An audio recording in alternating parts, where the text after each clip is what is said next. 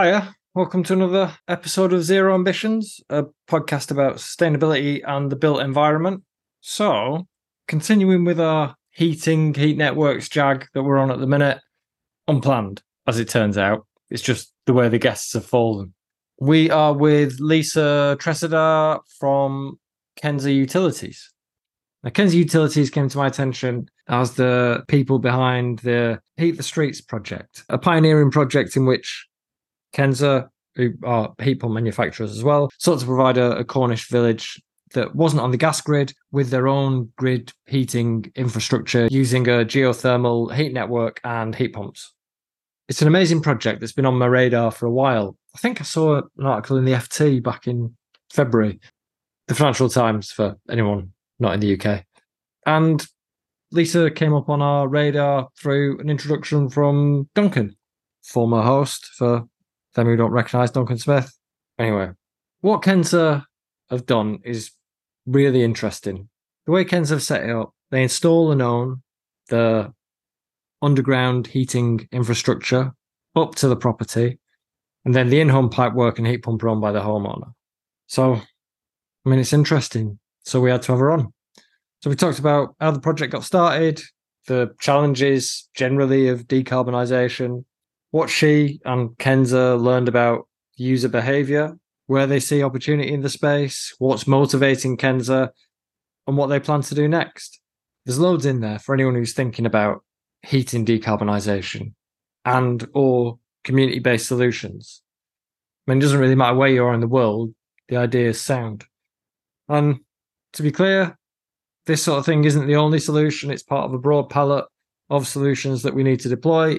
It probably won't be relevant everywhere, but it'll be definitely relevant in plenty of places.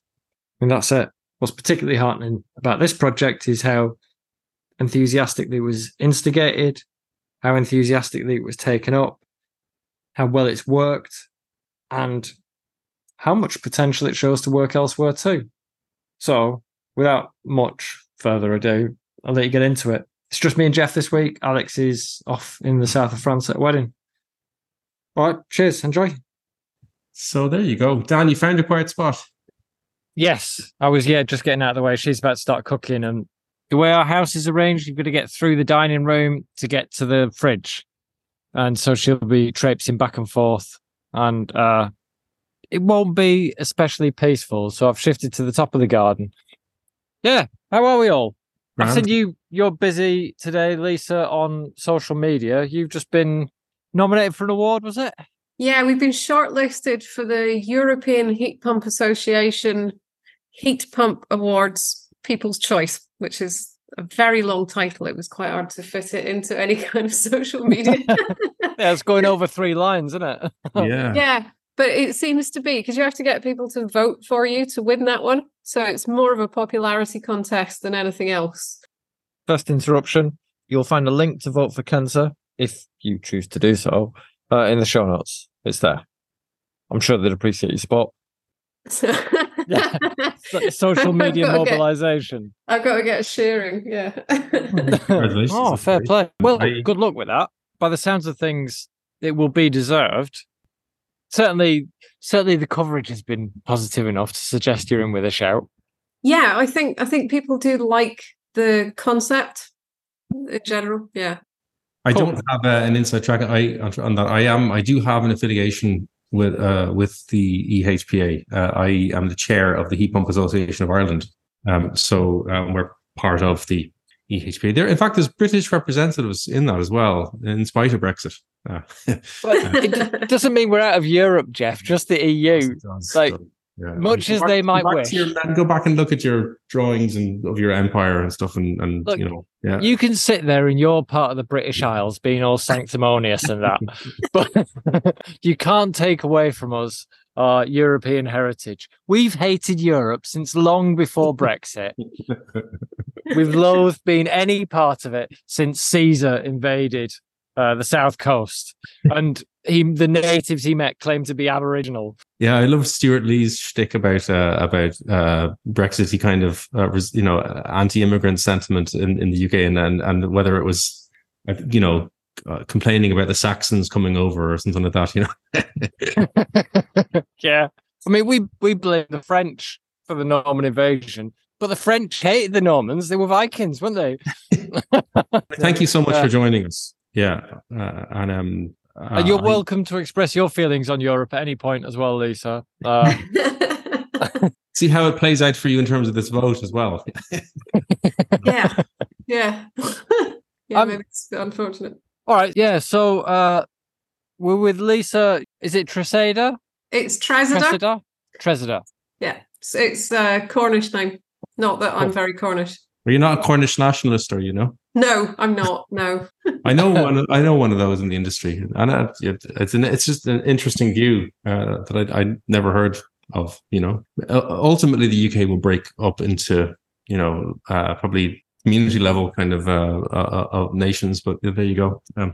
Everyone will be a Pimlico. Yeah, exactly. The idea down here is that we actually physically detach Cornwall from the rest of the UK. They're quite extreme. So, are you based in Cornwall then? I am. Yeah. I'm sat in the offices above our factory now in Truro.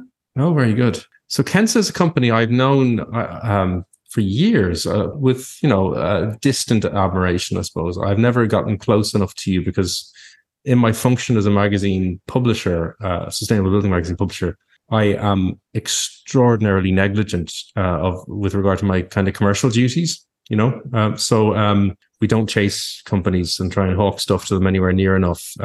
We kind of, it's like the Kevin Costner. It's not I wouldn't normally quote Kevin Costner, but that kind of that if you build it, they will come approach. We kind of try and take, to the magazine. It's kept us going. But another interruption, this time on Jeff's behalf at Passive House Plus. If you're interested in advertising, and you should be, give Jeff a shout. His email address is jeff@passivehouseplus.ie. And please do, because it's an amazing product and it needs all your support. No, I'm familiar with the company. I've heard good things about you, and I'm very interested in some of the stuff that you're developing at the moment with regard to heat pump kind of collector networks and stuff. So it's a fascinating area, and just as people start to absorb the concept of heat pumps, you're moving into a perversion or deviation of it, should we say? Yeah. Well, I think that actually our version of what we've been calling networked heat pumps is actually more familiar to people than your traditional heat pump, because instead of having a utility infrastructure in the ground with gas in it, you've got a utility infrastructure in the ground with water and antifreeze in it. And you've got your own little white box inside the house that you connect up to that network. So we're trying to demystify all of that and getting away from the sort of alien nature of heat pumps. I think there's been a bit of a mistake made in how we talk about heat pumps, in that we're always trying to explain what they are. And how much other technology does really get sold that way. No one explains how the fridge works or how your gas boiler works. You just assume that it does the job and that's good enough. So yeah, we're trying to move away from that rather than make it more complex or anything. We're trying to make it more familiar. And fascinating take and a way of putting it across. I will rob that. Thank you. Yeah. Well, Alex will be quite aggrieved because he's been trying to make a similar point with varying degrees of success, where he references the iPhone, magnificent little bit of technology, but everyone wants to just get their hands on it and not worry about where it comes from, how it's made, or how any of it works. Like, you just know it works. And you just crack on. And I absolutely agree. Heat pumps have been sold as some magic, marvelous technology in an alienating manner.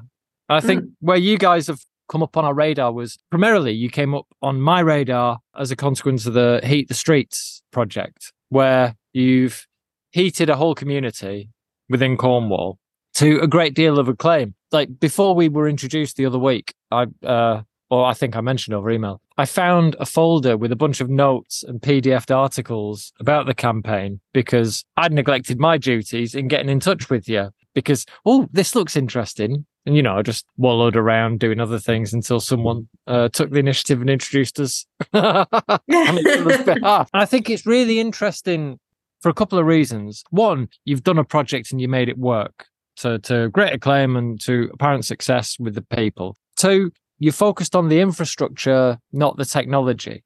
And having come from a finance background, I mean, not being a finance person, just working in that sphere, like infrastructure is a really interesting proposition because it's about the stuff that's really important. It's about what works. And it's something that you can always get finance for because it's slow money, regular returns, reliable. And so it's a thing that should just make sense. Can we take it back? I know it's annoying you to interrupt you, Dan, which is precisely the reason to do it. But can we take it back a step and just explain what the hell this is? What is? Well, that's where I'm going, Jeff. No, I don't want you to go there. Yeah, no, like being like a practiced and relatively accomplished presenter and host, I know where I'm going. So, I don't like where you're going. It's all right, love. Like, you're not just a business, right? So back to what I was talking about, Lisa. Like, what's interesting as well is you're not just like your LinkedIn profile says you do business development, but you're not just business development. Like, you led the whole Heat the Streets project from inception through funding to final delivery, and now you're on the roster for this award. So I think it's really interesting, that distinction, utilities versus just a heat pump manufacturer. So, I mean, do you want to give us your version of what this even is? Like, what it is that you do, where Kensa fits into it, and if you could give us a bit, tell your version of the story about what where the Heat the Streets work came from and how it came to be. So I'll have to go backwards. As far as you like. Kensa is a Cornish company. Originally, they started in a garage building heat pumps. And so it was Kensa Engineering, they called it at the time. And then they split the company into several parts. So we've then got Kensa Heat Pumps, which is the manufacturer of ground source heat pumps. And when Kensa won some larger projects, they found that there were issues with design and installation that had people picking up the phone and going, my heat pump doesn't work. And there's nothing wrong with the heat pump because they're actually really simple. It's the design and installation. So in order to smooth that out, Kensa Contracting was formed. So now we have a delivery company that does turnkey service so that you don't get those issues between survey, design and installation, commissioning and ongoing running of that heat pump, because we can cover the whole thing. And then you've got Kensa Utilities, which was formed much later on. And the whole idea behind that was to take the infrastructure, which is what makes us different to air source heat pumps. That it's very stable infrastructure. It's installed in the ground. It'll last there 100 years. Doesn't really require any particular maintenance. So it's perfect for long-term investment. But that infrastructure, if you were going to buy a ground source yourself, is much more expensive. So it tends to put people off having air source over ground source. So we had to find a way to break down that barrier to rolling it out. And that's where Heat the Streets came in. So at that point, when we designed the project, we hadn't used the infrastructure as a utility asset at that point. We didn't have the business model to back that up. We hadn't tested it on the market and had a way to promote it and sell it. So it was all brand new at that stage. And so the Streets was to demonstrate that new business model of splitting ownership of the stuff inside the house and the stuff outside the house, and showing that people would like that. So how big had you managed to make it, a project, up to the Heat the Streets campaign? So Kensa Contracting was already doing shared ground arrays, is what we call them. And the original reason behind that was actually to access the non-domestic renewable heat incentive. So the NDRHI, which gives you more, or gave you more funding than the domestic renewable heat incentive. But there are actually other benefits to using shared ground arrays as well. So you get to use what we call the diversification factor. And that's a calculation that just assumes that you're not running every single heat pump on that network at full capacity at the same time for any extended period. So you can slightly reduce the size of the ground array for 10 properties compared to what you would have to install if you did an individual array for each one. How deep are you burying the collectors now? Pardon? How deep do you bury the collectors? These are horizontal collectors, I presume. These are, usually vertical. So we vertical bore. Okay. Yeah. So if we're actually installing a system, we tend to only bother with the bigger contracts. So where you've got multiple properties, and that'll be new builds or social housing retrofit, where you've got a single decision maker and lots of buildings. Okay. So if you were a private household with lots of land, you'd probably use a horizontal array. But where you've got space constraints, because you've got lots of houses and not as much land, you go vertical. So we'll drill boreholes up to about 310 meters, although that's deep. But you get really good, really high, stable temperatures when you get into those kinds of depths. Well, you do. You get very stable temperatures at just 1.5 meters below the ground. You don't really have to go that deep. It's just how much space have you got? So on Heat the Streets, our average borehole depth was about 120 meters, because that was what worked there. Have you seen? I know. Remember speaking to a fella from one of the energy agencies years ago in Cork, I think it was, and talking about getting lucky, striking gold in some cases, hitting like it's geothermal, if you can call it that, veins, where you have, you could just happen to strike a very high temperature. So there's a degree of inconsistency, I suppose, with the source temperatures depending on the ground conditions. We actually have a huge amount of information in the UK on the geology. So you've got that. I don't actually get involved with that level of the design. We always pass that off to the experts. But there's loads of data out there about the geology at various depths, because it changes, and a British geology is actually really quite complex. But we calculate how deep you need to go depending on the size of the house, the thermal conductivity of the ground, so and we measure that over a 20-year term to design it so that the ground doesn't get too cold and your efficiency doesn't drop. There's a lot goes into all of that planning. So how big was Heat the Streets when it started, and how did you manage to assemble the people for that? Like, getting people to buy into an idea, it's not easy, is it? Well, that was how we started. That was our space assumption. So I wrote this application for the funding, and I said, right, we're going to get 500 homes connected to our infrastructure. We're going to charge them monthly, just a flat rate, standing charge, and they'll all connect their heat pumps, and it'll be fantastic. And we thought that, a little bit more information there. We're looking at 3 markets there. So there's the new build market, who we were asking some money from, because we know that they've got money ready to pay towards that installation. There's the social housing retrofit market, because again, they have budgets that are ready to improve the properties that they're looking after. And then there's the private retrofit market. And that was the bit that we knew was going to be the hardest bit to work with, because instead of our usual markets where you've got one decision maker and lots of buildings, in this market, you've got lots of decision makers and lots of buildings. And not very many of those have got a budget that they've got ready to invest in the house. So we thought, right, that's going to be really hard to do.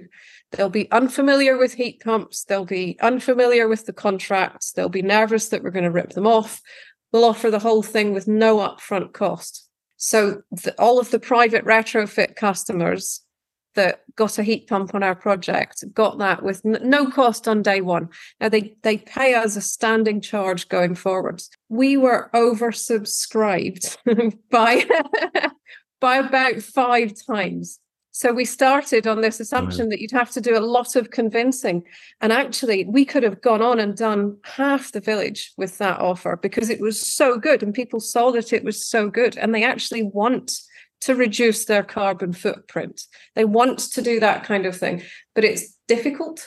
And this is in your backyard, though, right? So this was actually a mix. The focus of our retrofit work was a village in Cornwall called Stithians. And we did a mix there of boreholes in gardens and boreholes in the road. And we believe it's the first time it's been done in the world. There's another project doing the same kind of thing now in Massachusetts, but ours was the first, and it was just in a little Cornish village. So we actually drilled in the public highway and put our trenching through the public highway and connections in the footpath outside of houses. So it really looks like an infrastructure asset, a utility that people are familiar with. And when you say it's the first, you believe it's the first, can you clarify what you mean by the first? So the first ground array in the road. So there are other projects that have had borehole fields in private land where they've put lots of boreholes in a park or a field, and then they can connect that to properties from there. But we drilled into the highway. So down beneath the foundations of the road down to about 110 meters. Wow, amazing. So we've got the heat for the houses that are connected to that array is coming from beneath the street. Amazing. That's really heartening to find out how, I'll use this word advisedly, easy it was to make that happen. Yeah. It's so we had a chat the other week at which, I mean, you said a lot of things that resonated with us. One of the things was, we don't need to get into it particularly. New build is the easy part. Because it is this is one of the things where we are talking about a thing like passive house. There's no reason not to make every building passive house, except that there isn't the expertise to be able to deliver it. I mean, that's a big reason. But, what I found interesting on the new build aspect is that you got, you got one of the biggest, or the biggest, I don't know if it is, unscrupulous developers to join you in this project. And if we need to, I can bleep out that word.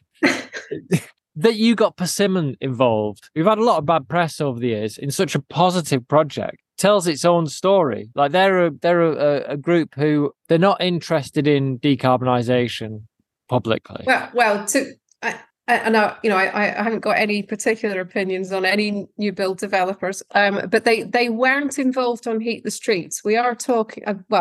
I'm not in that side of sales, but I believe someone is or has been speaking to them. Okay.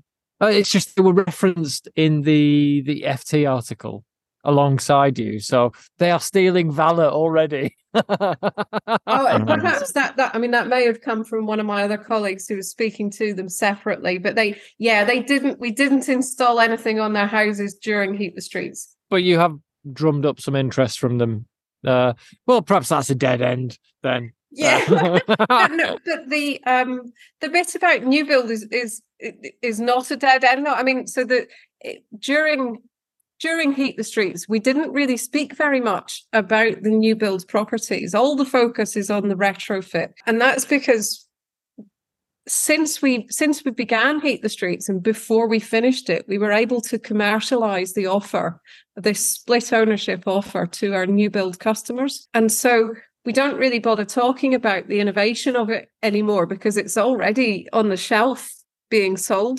It just makes so much sense. What developer doesn't want ground source for the price of air source? And what kind of have you got monitoring going on in the sort of seasonal COPs that you're achieving yet on these kinds of jobs? Obviously, they should be better than air source, given the source temperature and the stability of it.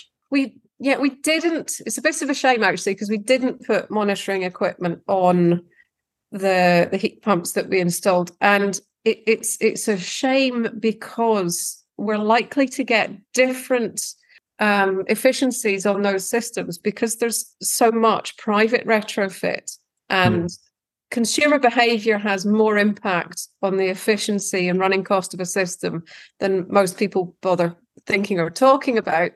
So it would actually have been incredibly interesting to have had that monitoring equipment on those systems. But unfortunately, we haven't got it. It just reminds me, if I could dig it out from our archives, because when I heard about this project, first of all, it reminded me of an article that we'd published. I've been doing this magazine and its progenitor, which Dan started with me back in the day, for 20 years now. And there's a project that we published in the mag probably 17 years ago or so in Tralee, County Kerry in Ireland. And it's a new build social housing project, big enough project. And it had a shared collector with individual heat pumps feeding off it. But they had some monitoring. I remember talking to the consultant. It took me out to a very nice restaurant actually in Dublin to discuss it, Rowley's Bistro. And they had some sort of curious setup where they had solar dumping into the collectors as well. Yeah. And they were getting COPs in some cases of like something like 8 or 9.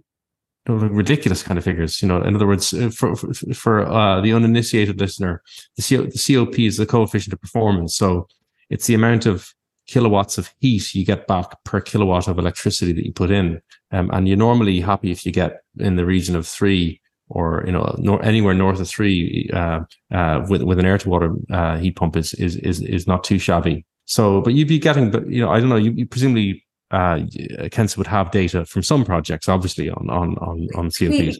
We do. So we've got data on one project that I'm aware of, where it's the shoebox heat pump that was installed, and the shoebox is it's a small heat pump. So it was, I don't know if it still is, but it was the world's smallest and quietest. But it was designed for social housing retrofit.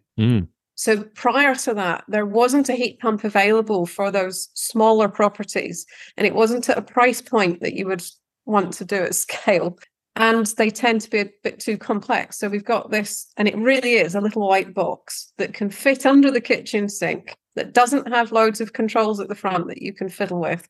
But it is small, so it's compromising on efficiency. You could have right. The perfect heat pump, but no one's going to be able to afford it. So this is a compromise, and that runs at round about COP of 3. And the data that I've seen on that was not that fantastic.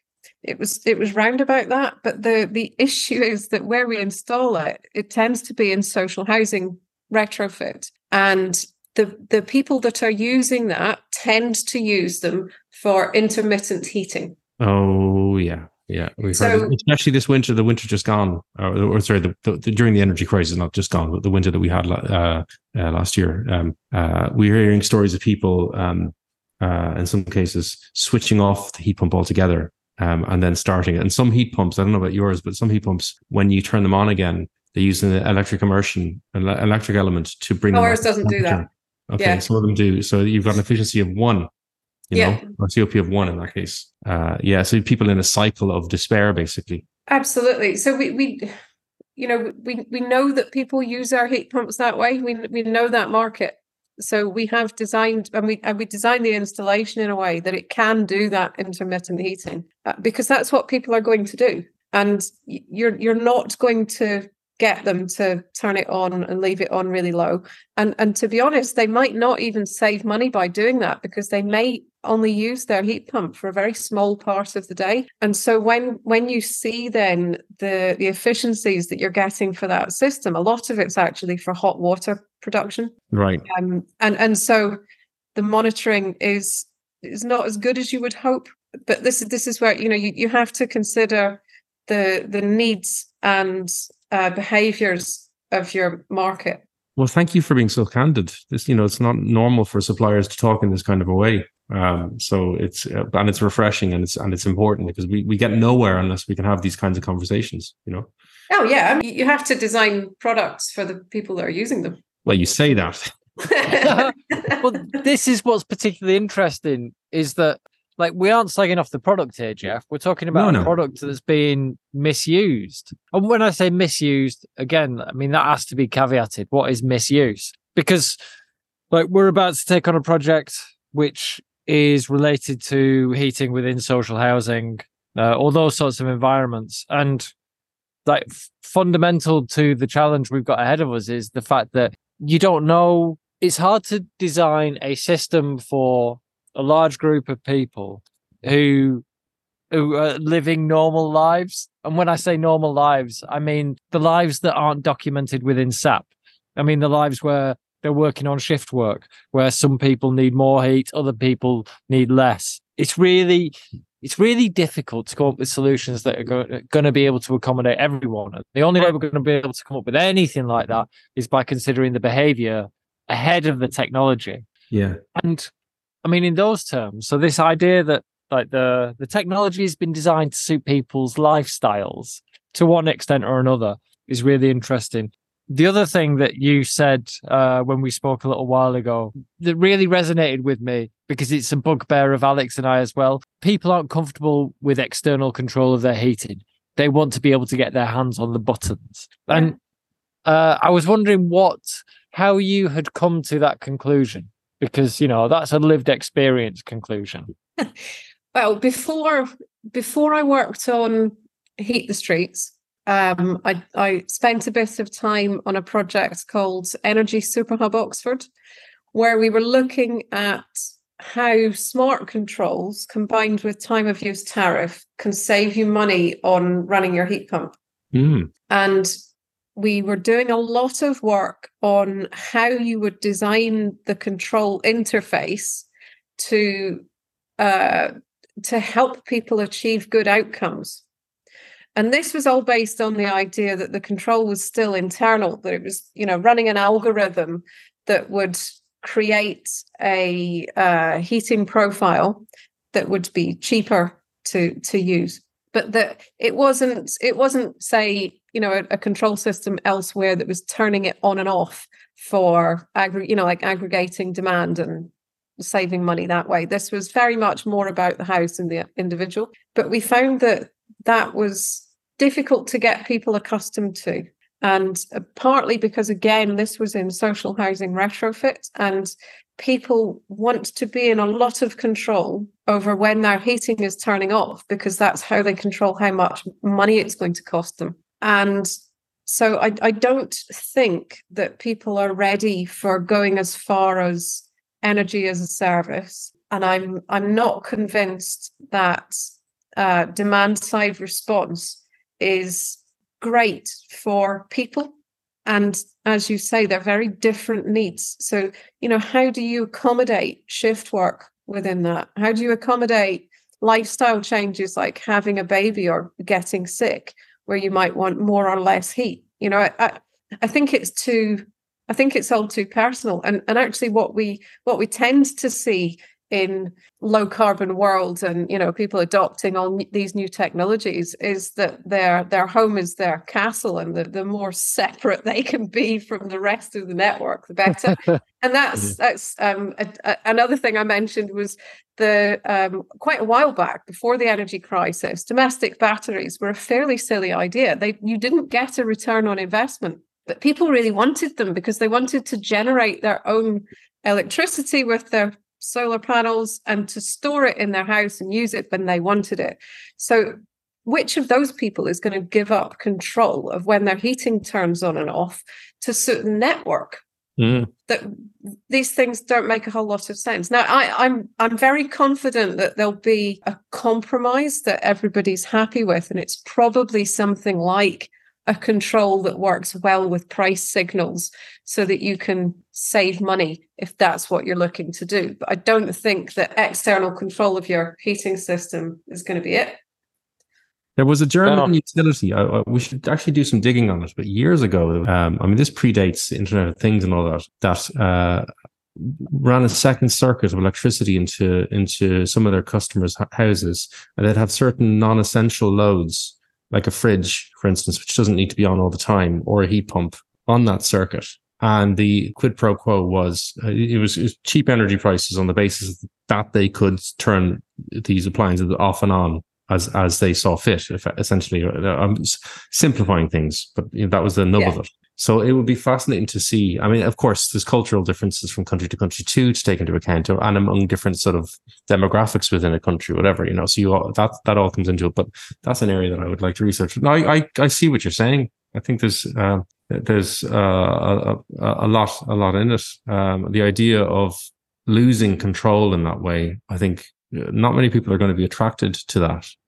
Yeah, and I think you've got to move these things along more slowly, So if you want people to switch to heat pumps, do that and make products that that help move that along, what people want. They don't change the whole experience of heating all in one go. You might be able to do a step at a time.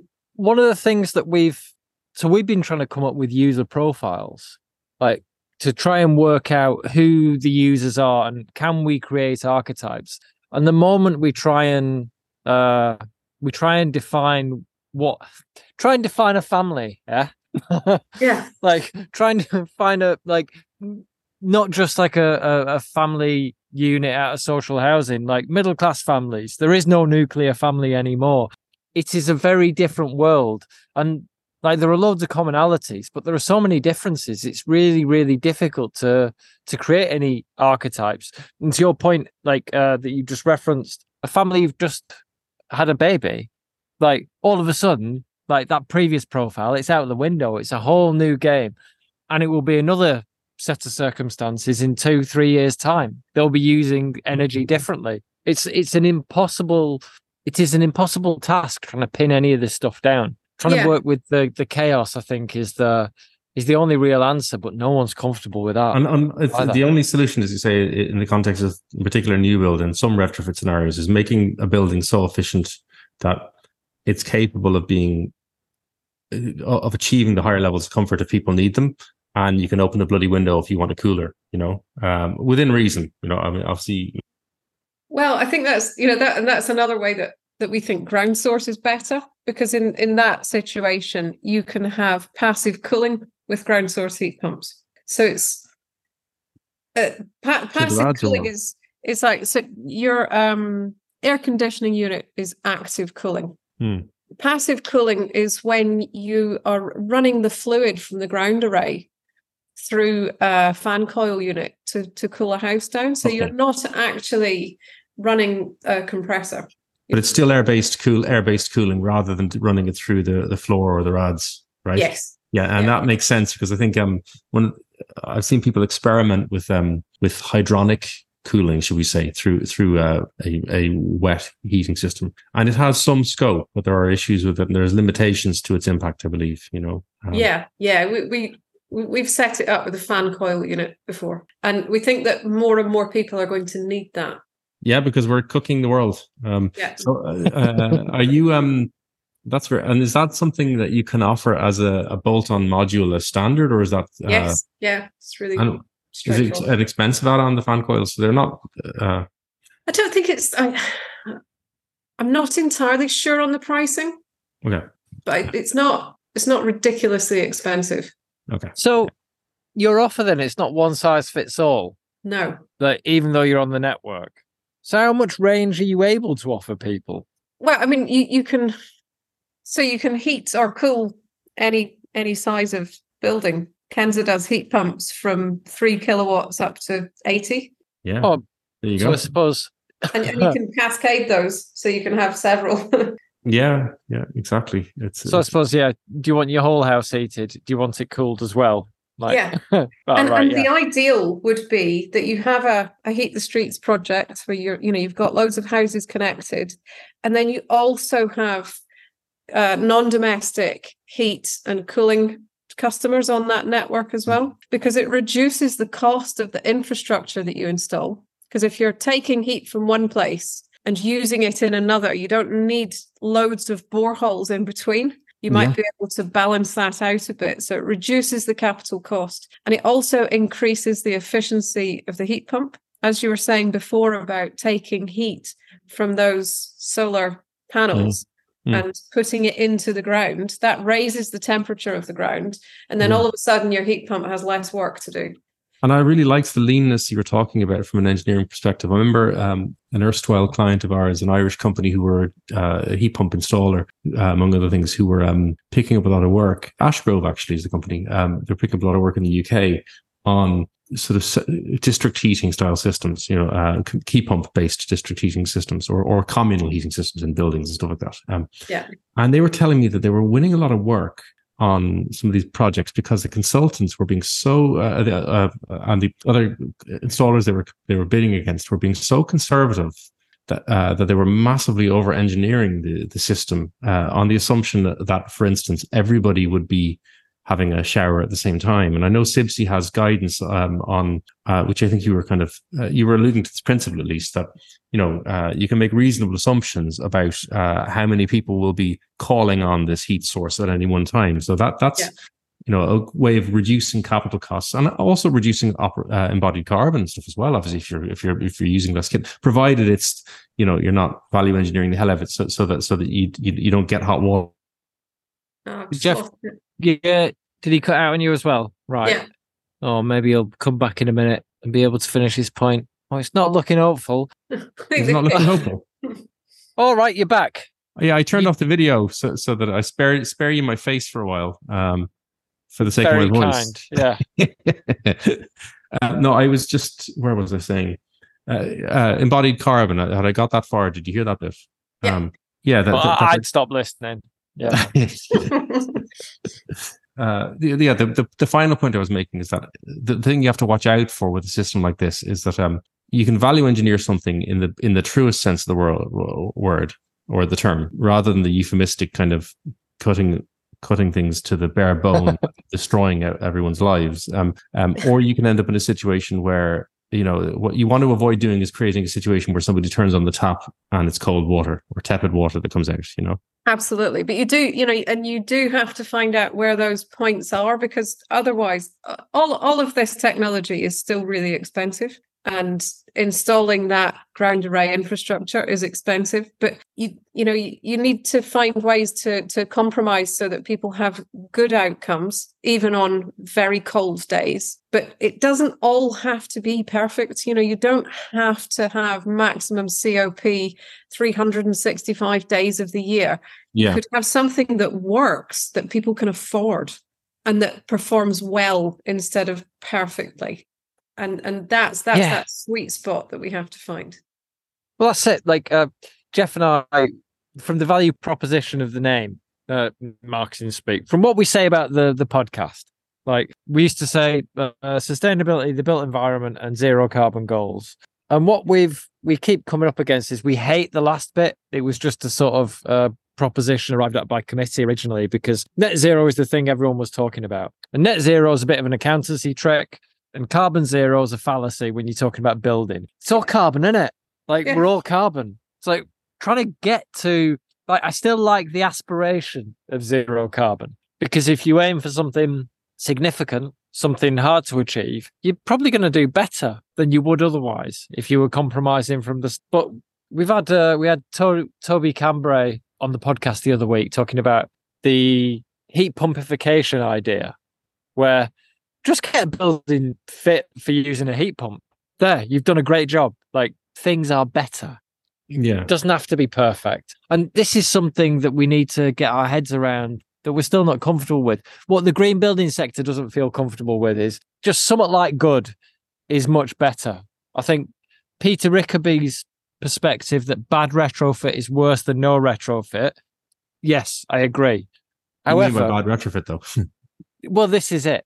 But it's his words, like I'm paraphrasing, but it not working. And your distinction there sort of offers grist to my mill here, leaping in on the subtleties and nuance and interpretation of it. It's pretty clear what bad retrofit is, isn't it? Oh, yeah. Like, it's bad insulation. Like, we don't need to get into the detail of that. But insulating people's homes better, making them more efficient so you've less power going into your heating. Jesus. It's fucking obvious, isn't it? Sorry. So we hear a lot of people going, oh yeah, but I can't have a heat pump because I've got to do all this insulation work to the house. Yeah, well, no, if the challenge here is low carbon, then the answer is a heat pump. And if you're losing lots of heat now, you'll carry on losing lots of heat with or without your heat pump. That's building maintenance issue at that stage, where you should do some basic maintenance and insulation anyway. You don't have to go deep retrofit on your house to have a decent outcome from any heating system.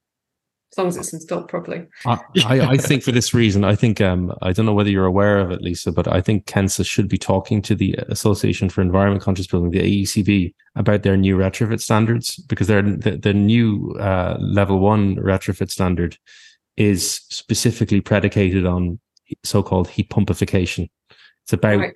a bunch of very nerdy expert kind of green building enthusiasts who kind of fostered the development of the Passive House Trust, for instance, in the UK, coming up to their own conclusion that the grid is decarbonized so much, and we have now enough evidence on heat pump performance in suboptimal conditions, that this is something practical that we can do to radically decarbonize now. It's just, so that standard, which is, it does have some fabric improvements, but kind of a focus on pragmatism and practicality and pushing the building as far as you can, but I describe it as a kind of a no building left behind. Oh, well, goodbye, Jeff. I'll just give him a second. I think we know where he was going with it, though. The ACB, though, do you know them? No, I don't. No, I don't think that I do. I'll connect you with them. That'd be great. I'll probably pass it on to somebody else, but I'm sure that other people in Kensa are aware of them. But Kensa's got a fantastic example of this, though. We actually installed ground source heat pumps in National Trust property. So this was a Trelisic house, which is 3 or 4 miles from the Kensa factory, is a grade 2 listed building, I believe. And we installed ground source heat pumps in there. We even kept the Victorian cast iron radiators because we weren't allowed to change them. Wow. So you can decarbonize anything. Yeah. You might have to compromise a bit on the outcomes of that. That's not a property that is inhabited, but it had to have a decent heating system to maintain it. And that's the point. So that they're also within that standard, taking account of intermittency of heating in some situations, taking account of different temperature profiles. And it's a question then of saying to people, look, in this difficult building, we can do a heat pump and we can set it up to run as at the lowest flow temperatures we can. But, bearing in mind the limitations of the building, for instance, this is what you can expect from it. And it's more carbon efficient if you can work with cast iron radiators. Yeah. Like, it is more carbon efficient, because it's no good buying Chinese repro ones, because you end up having to replace them and fix them. Like the old stuff, it works. It really, really does. And the bloody brilliant emitters of heat. Yeah, I mean, there's a whole life carbon assessment or calculation that you need to do, of course. But yeah, you do. I'm just happy talking, innit? But all right. I think it's also what I'm thinking about quite a lot is how you roll out Heat the Streets across the UK. How do you make that available to the average householder? And a lot of it is all about the retrofit cost to the consumer. And then it's, how much budget have you got? And you just know, just from people that that we don't all have a budget for doing a whole load of insulation and a new heating system. If we're going to achieve net zero, the thing you have to change is your fuel. It's the gas. And so it's a heat pump. And you can't afford to do all of the things, but a lot of people can afford to do some of that. Maybe the thing to them is to put in a bit of loft insulation because that's what they've got a budget for. But if you can get lots of people to change to a heat pump, it's the way to go. And I think that there's a few things in the way of that in messaging in the UK, and one of those is this thing that's fabric first being pushed all the time. Fabric next. We're not saying don't do that. Yeah. But if you want to reduce carbon, do a heat pump and do fabric next. And then hydrogen's coming. I mean, it's not. You've got all these people kind of hanging on to see if they can keep their gas boiler because there might be hydrogen coming down the pipe. Yeah, as I said, I think on the podcast last week, Lisa, the Irish government has just produced its a hydrogen strategy. When we were lucky to have the Greens in government, and the report, the section of the hydrogen strategy on dwellings doesn't exist. other than to say that hydrogen is not suitable for dwellings, or for commercial buildings, basically. Yeah.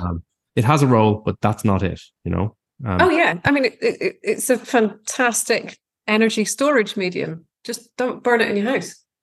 Yeah. I love that.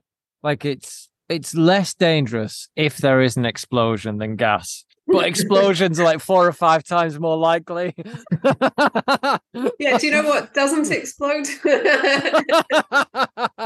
All right, so shifting into the territory you were leading us just before, like the able to pay market is where it's at, because social housing is sort of taken care of by the obligations imposed upon the institutions. They've got to decarbonize. They've got to make sure people who exist in their accommodation or live in their accommodation, I mean both, to be fair, Yeah. it's quite bleak.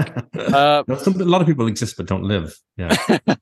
Yeah, they like, we know how to deal with that because you can address it at scale, but that sort of scaling up into the able to pay market, it's a much more difficult challenge. And there was something that you said to me when we spoke, was that heat pumps are an ideological issue. I think. Well, not quite my words, but it's the drivers. So when you start talking to people saying, right, I can put this low carbon heat network down your street. You'll pay me a standing charge for that. You'll pay £10,000 to upgrade the inside of your house and have a heat pump installed in it, and then you won't save anything on your running cost. I can't promise that they're going to save on their running costs because electricity is so ridiculously expensive in the UK compared to gas. And that's not a fault of heat pumps. Heat pumps are fantastically efficient. It's a fault of our energy markets in the UK. So the driver then is people still want it, and they will still buy it for ideological reasons, in the same way that people buy electric vehicles. Now we haven't got the sexiness of electric vehicles. Heat pumps aren't particularly sexy at all, and you don't tend to invite people round to see your new heat pump. Not some might, but I don't think it would be that common. So it's that whole thing about saving the planet. And so when we begin to roll this out with our early adopters, it is to the people that have the luxury of worrying about the environment and their impact on it. And that's what we can sell them. Well, I would be inclined to stand up for Mike Fell here about making heat pumps sexy. He, Mike Fell of UCL, Pump Chic fame, he is making every effort to make them sexy and has an Instagram account of lots of glamour photography of heat pumps in situ. Looking gorgeous. You don't mean like glamour model photography, you mean glamour heat pumps. Yeah. Well, I am alluding to the glamour model style photography. I mean, they're not draped over a car. It's the property sexy pornography. The sexy heat pump pictures that I tend to see, it's actually the plumbing behind them. The one at Trelisic House was amazing, and the one that we've got here at the factory, which is actually running off mine water. Again, the plumbing, the pipe work behind that was beautiful, and it's a fantastic thing to come and see. But that's a bit of a weird thing. I don't think many people are going to get that excited about pipes.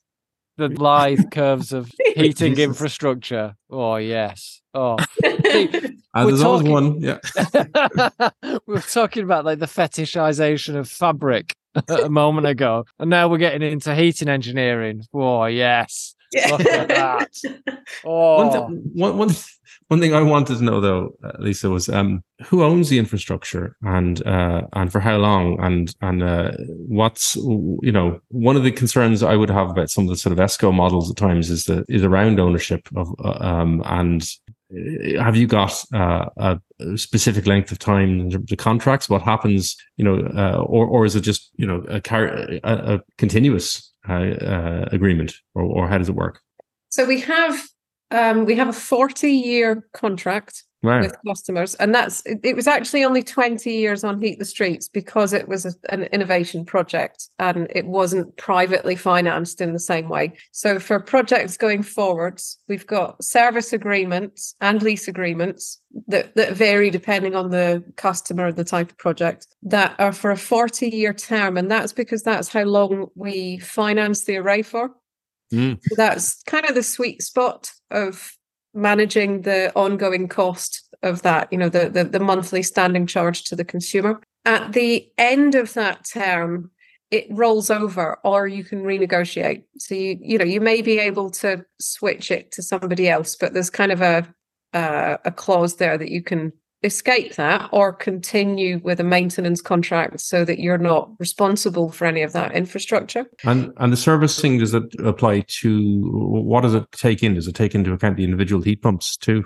No, the agreement is for the pipe work up to the point that it connects with the building. So if you were to build an extension over the top of it, again, it would still be just up to the external boundary of the house. And that's the same as your water supply contract or anything like that. And it's Kensa Utilities that owns that infrastructure. And we're also responsible for maintaining it. So, there's not a whole lot that can go wrong with it. The biggest risk is probably someone else digging through it. But we list it on Line Search before you dig. We've actually also recently become Heat Trust accredited. So we know that the whole contract issue and those long-term agreements is new and unusual to most people, unless they've been a Heat Network customer before. So we're really going heavy on the consumer protection, which is a great sales point, if nothing else. Yeah. And we're registering our customers with the Heat Trust, which is a voluntary accreditation, although in the future it will be taken over by Ofgem. Okay.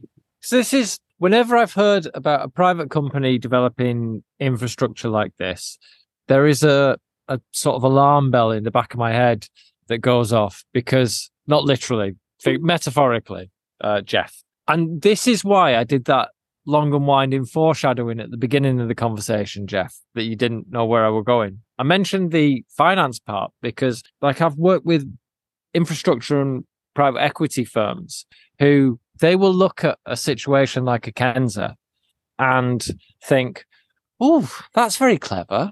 That's very good. And watch and see the opportunity. So the point at which you have paid for, the point at which the infrastructure investment is paid off, then all of a sudden it switches into boom time profits. Or, sorry, it has the potential to. And an organization like Kensa may well have covenants within the organization which prevent customers being rinsed out or rates being increased unfairly. However, some unscrupulous PE firm, watching over your shoulder, can organize a hostile takeover and, without your will, buy it up and jack up the prices like Martin Shkreli did with, I think it was diabetes medicine in America. Oh, yeah. He was that hedge fund bro who bought the Wu-Tang album for, I don't know, the one copy of it. Yeah, exactly. That's a big risk. Or, sorry, instinctively, it feels like a risk. Because the best people, even with the best will in the world, folk can still end up getting rinsed out. Yeah, it's possible. Although with our contracts, if our contracts are taken over by another organisation, say Kensa goes bust, and that contract is taken, and these are all within an SPV, so they are sort of slightly safe from us going bust. That contract couldn't be just changed because you've got a takeover. It would have to be with the agreement of the consumer, because it's very limiting how you can make any additional charges on that contract. So it's only linked to the consumer price index. That's the only increase that can be made on that during the term, other than charges if the consumer breaks it and you've got to go out and fix stuff. So it's pretty tight. Yeah. It's just at the point of, so in terms of the rolling over of the contract, then now so it could roll over with us, yeah, or they could negotiate. I'm I'm assuming with other people in the market at that stage. Yeah. So there's no opportunity for the owner of the infrastructure to start dictating terms. No, not with the contracts that we've set up. That sounds very interesting then. All right, my mind is at ease. Well done. No, so when we started this, it was actually part of my application process for Heat the Streets that I had to share our draft service agreement with the funder. And we had to make sure, even at that stage, that consumers were protected, because the funder that was the European Regional Development Fund. They don't want to have a story come out that we've put all these people into hideous contracts and completely ripped them off over any kind of term. So yeah, it was always been a part of it. And I think some of this, and actually after that process and before we got people to sign up, we actually made it even better in their interest, because we started seeing the sort of financial crisis that the UK was going into and the interest rate going up. And so we, in the Heat the Streets version of the contract, capped the increase at CPI or 5%, whichever was lower, so that they didn't see an increase of 14% or whatever it might be next year. Were you trying to mitigate against Liz Truss in your Yeah, it was before that. Any lunatic archetype. I think that quite a lot of this comes from the purpose behind what we're doing, and this goes back to my point at the beginning. Originally, we had Kensa heat pumps as a manufacturer, and we had to create Kensa contracting to de-risk engagement with the market for our consumers. And so the whole point of Kensa contracting was make it easier to make heat pump sales. And it's the same with Kensa Utilities. We're not here to make loads of money out of the infrastructure contracts. We're here to enable uptake of ground source heat pumps. That's the goal. We want heat pumps at scale. Oh, well, that's lovely to hear. And it doesn't sound too good to be true. It sounds really well considered. And it's sensible, isn't it? That's the end goal, is more heat pumps. I mean, there are the same risks as any CPI linked pricing mechanism, because they don't change it enough and it makes no sense if you look at the basket of goods. But that's the whole different issue. That's like the energy pricing issue that contributes to the heat pumps are an ideological issue perspective. All right. So there's one bit we've not talked about before we start wrapping up, because it's a long and winding process usually, is the the non-domestic application of what you're doing. So you've talked a little bit about it, but like, how are you approaching that as a sector of the business? Because again, that's quite a different market, and it's one that amplifies the opportunity here. Yeah, so that's quite a complex one. And in Kensa contracting, they have a whole big sales team they have a sales team specifically for non-domestic, but that's where you sell the whole system to the consumer. Or we can do a funded array where Kensa Utilities owns that infrastructure and it serves that non-domestic building or group of buildings. What we're not doing yet is rolling out these mixed heat networks where you've got the domestic and the non-domestic, and Kensa Utilities owns that infrastructure. And that's because of the stage that we're at in that market. We're not at a point now where I can go out and work with a local authority, pick an area, install loads of equipment under the road, connect up houses, connect up schools, because the business model isn't quite honed in enough yet. There's too much of a gap in funding there. There's too much. People have to put their hands in their pockets a bit too deep for you to get the scale of uptake at the rate that you need to make that work across large areas. And then you've got the complexities of a business model where your heat supply for your domestic houses may be reliant on the cool supply from your non-domestic. and how do you guarantee? And what do you do in 15 years when that Tesco closes? So it's really complex. The perfect world is that you would be balancing heat and cool demands across these buildings, but it's actually difficult to coordinate and to finance. So there's going to be quite a lot of work required to refine that business offering in order to achieve that. But our goal, my goal, my job, is to have a subsidy-free consumer offer for normal private households by 2028. Wow! And that's ambitious. Yeah. Now, if I can get the non-domestic side to tie into that and get that to work, it'll be much easier for everybody. But it's very complex. There's a lot of work to be done to get them all to work together. Well, if you can find a way to make it stack up without being fearful of the stroke of a policymaker's pen, Yeah. that's the way to do it. Yeah. Well, this is it. We're on our own. We've got to come up with our own solutions. And absolutely, and it's terrible to be beholden to government subsidies that change. If you're lucky, every 3 years, or as we've seen before, every 6 months. It doesn't fit well with business planning. No, it's really, really appalling, isn't it? Yeah. Oh God! All right. I was wondering before we wrap up, then, Jeff, did you see we got an email this afternoon?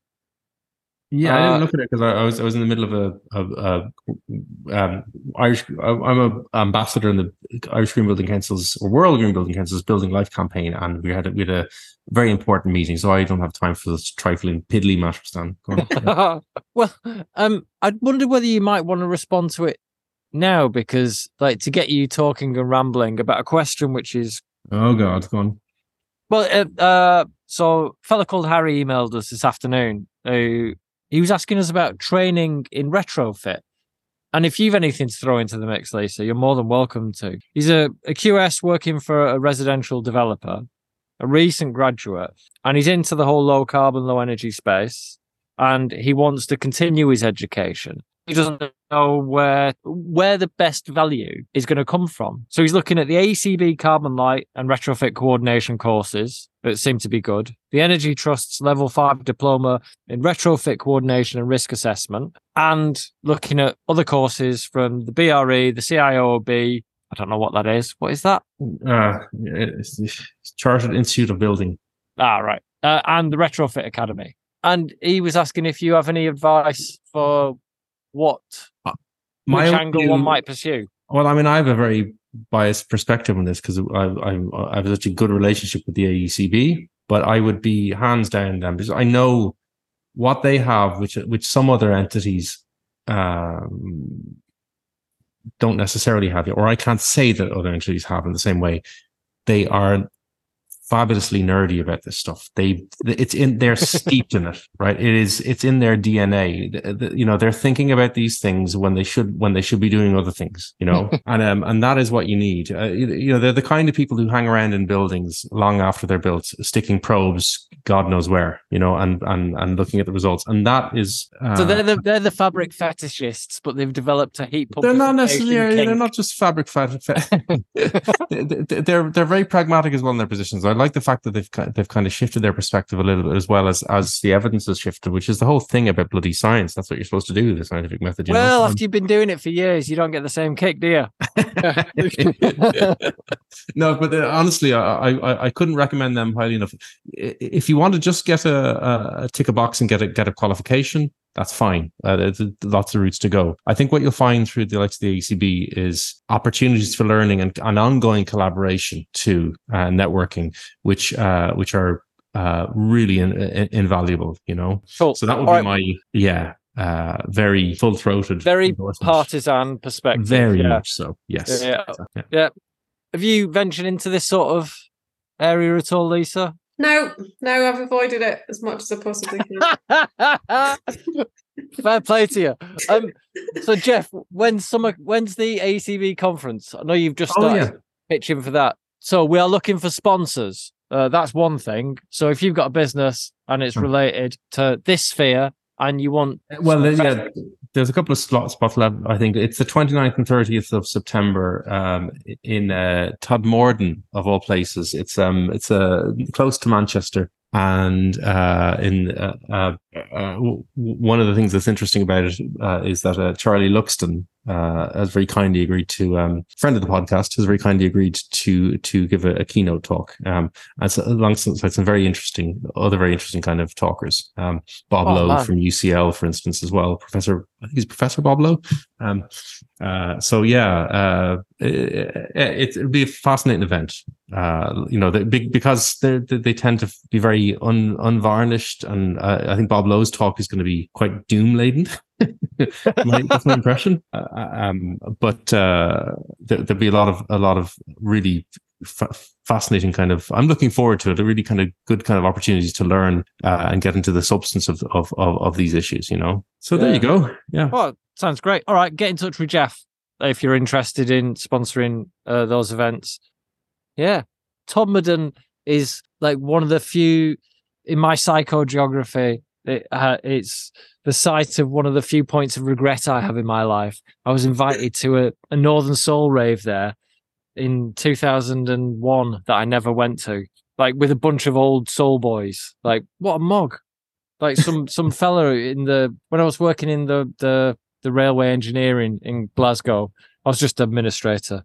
Like a fella there invited us to it. Would have been all old boys doing all the dancing and the high kicks, and yeah. Anyway, right, I'll leave you with that melancholy. Cool.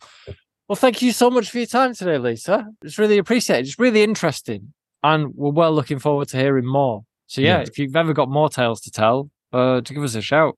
Exactly. Yeah. Thank you. Thanks a million. I definitely will. It was great fun chatting with you both. All right. Well, thank you for listening.